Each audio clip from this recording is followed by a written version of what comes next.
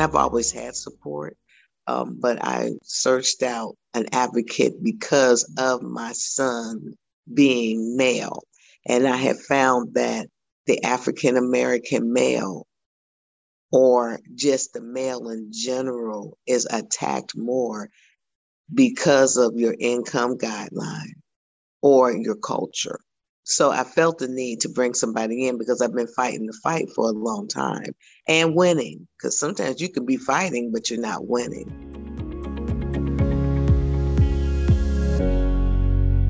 Welcome to Family to Family. This is a podcast for families, by families, on topics and questions about the education system in Ohio. I'm your host, Tom Capretta, coming to you from the Ohio Statewide Family Engagement Center in the Center on Education and Training for Employment at The Ohio State University. Hi, Vera. Hey, Tom. How are you today? I'm doing great. I'm excited to hear from a few more families as they talk about their experiences advocating for their children in school. I'm excited too. And what's really cool about this episode is it's not just about how families advocate for their own children, but about how stepping in to advocate for your child leads to benefits for many children. So true. Around the world, in every country, there are parents and caregivers who are working hard with schools to improve the education opportunities for their own children and for all of the children in their community. Today, we feature the stories of two Ohio parents whose efforts have led to better opportunities for their child or for a whole community of children. We hope their stories inspire other parents and caregivers to do the same and lets them know that their leadership is important. We also hope that educators who are listening see how improving access to excellent educational opportunities for students of families of color, of different abilities, language, and income levels is best done when we welcome parents and caregivers as leaders. I'm ready to jump in. Are you? Sure am.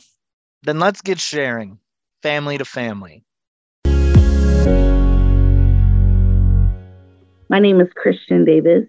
Christian Davis is a mother in Southwest Ohio. I originally started becoming involved just as a parent. I realized that there was a lot of opportunities within my city, but most of the educational resources were divided by either what school your kid went to and or what area you resided in. And so just for advocacy along with my children, and then starting to see like the unbalances of resources made me become a strong advocate for educational access across the board. My name is Sharon. I am a proud mother of two. Sharon McCollum is also a mother in Southwest Ohio. My son attends a public school, which is a career tech school, K through 12. How I became an advocate is because I've been advocating for a long time. My daughter, at the age of 3, had an IEP. Parents and caregivers are inspired and motivated to increase their involvement in their child's education for many reasons, often personal. Sharon and Christian shared their personal stories with us here.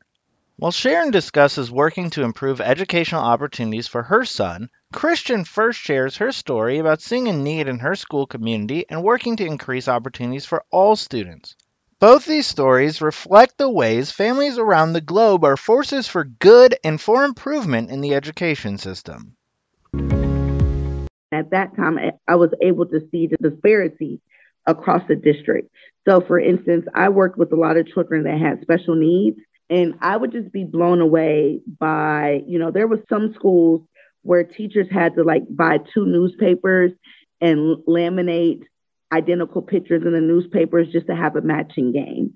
Whereas at the schools that my kids went to, I mean, they had the resources to like buy like very nice, like, plastic matching games. And that sounds so simple, but when you think about the fact that this is like within the same school district, it just was really disheartening.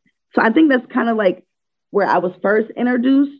This isn't right. Why is it that schools within the same school district are not offering all children's equal resources. As I started to sit at the right tables or be invited into relevant conversations, I would then go back out and share that on a broader scale to our community. I needed some assistance to help me fight so that my son would have the education, the equality of education, and also to change the perspective of how children that have a label of IEP, whether it's a 504 or it's behavioral, what have not, to change the perspective of their needs, because every child, every person deserves an atmosphere to be able to win. When I start bringing in the law and their teachers are looking at me and have been told, I don't know what I'm talking about, but until I brought in the physical paper in black and white that says, it says here, what I have to say doesn't mean anything until I start talking the law. So that's what made me do what I have been doing. And plus I have friends that are not just in advocacy, but are working as teachers, that are dealing with this same issue. So that helped me ultimately to be understanding, but not lowering my standard, because I'm here because of my son. How many times that I have sat at the table and I'm being talked around and not talked to? Well, that's another part of the mental issue, because you're making me feel like what I have to say doesn't mean anything. Sharon discusses some of the results of her advocacy and partnership with her school in terms of access to new opportunities for her son. What I have tried to do, because I have not always been received, but what I have done in my situation is that because of my son's disability of fine motor skill functioning, I had to go outside in order to bring something in, which was occupational therapy. They didn't even have occupational therapy at the school. But through the advocacy that I had, I brought occupational therapy into the picture for my son from the second grade up until now, bringing that piece in. Now, is it fully where it could be? No. But at least there is a start until somebody grasps the ideal of how this can help students with disabilities for their mind, just another outlet, and tools that are given to help them when they are overwhelmed. My son now is functioning, very proud that I'm that mother who's an encourager, but I believe it all starts at home first before it can reach out. Here, Christian shares how her efforts took shape and how priorities have been informed by the needs of other families in her community. And so as we're pushing not only children's literacy, but family literacy, because we know that a lot of the families that we work with, they themselves want to improve the parents themselves want to improve their education. So we started to build out relationship with those two particular partners to make sure that our families had access to free brand new books. Once the pandemic took place and schools were shut down, that's when the educational piece really became our main focus.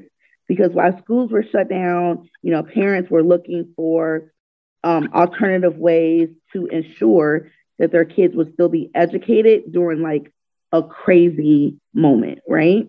That's kind of how we started or why we do what we do now. And so we now have a strong following of over 16,000 families locally. What advice do you all have for those listening? What I encourage our parents to do is to become community or neighborhood ambassadors. And it really is more of an empowerment thing. So if you live in the community, right, and you have a local church or you have a local community recreation center, literally just walk in and ask them, hey, what do you guys offer? Or what do you guys, what kind of current events do you guys have? What kind of community events are coming up? And then share that out with people that you know, right? And then I always encourage our families to build their own network. So when you think of a network, a lot of people think of just biological family, but my strongest network doesn't even include family members. My network includes people that I met at my kids' school, people that I met, I got my kids involved in just so many different programs that were free or low cost. So here we have Cincinnati is really arts driven. So all of our museums, most of them are free to get in. They have a lot of educational or art classes for kids that are absolutely free. And I just started informing everyone in my inner circle about opportunities that I would come across. And literally that's how it starts. It's the more you find out, just share it.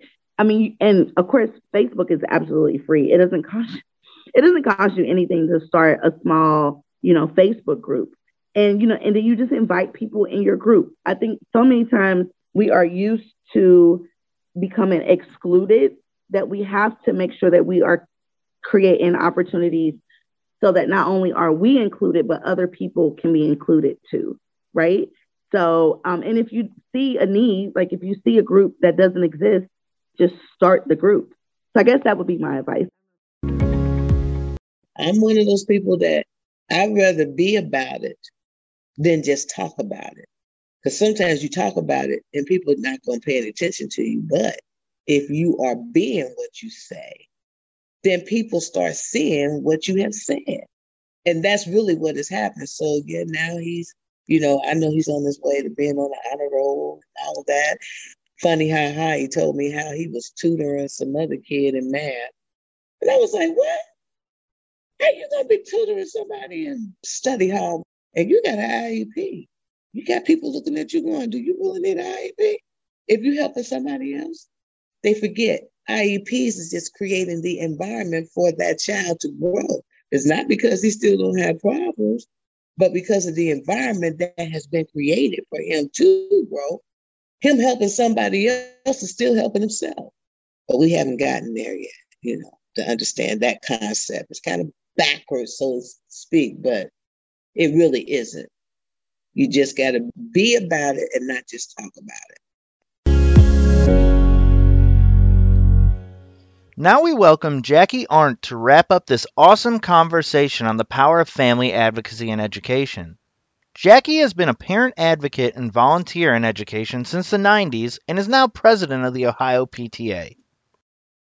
Hello, thank you for having me today. You can call me Jackie. I am the current Ohio Parent Teacher Association president. I am a sociologist. I also am a school board member. I have been on my local school board, and I am currently on the Cuyahoga Valley Career Center school board. So I lend that to my background also. I would say my professional experience is as a PTA volunteer.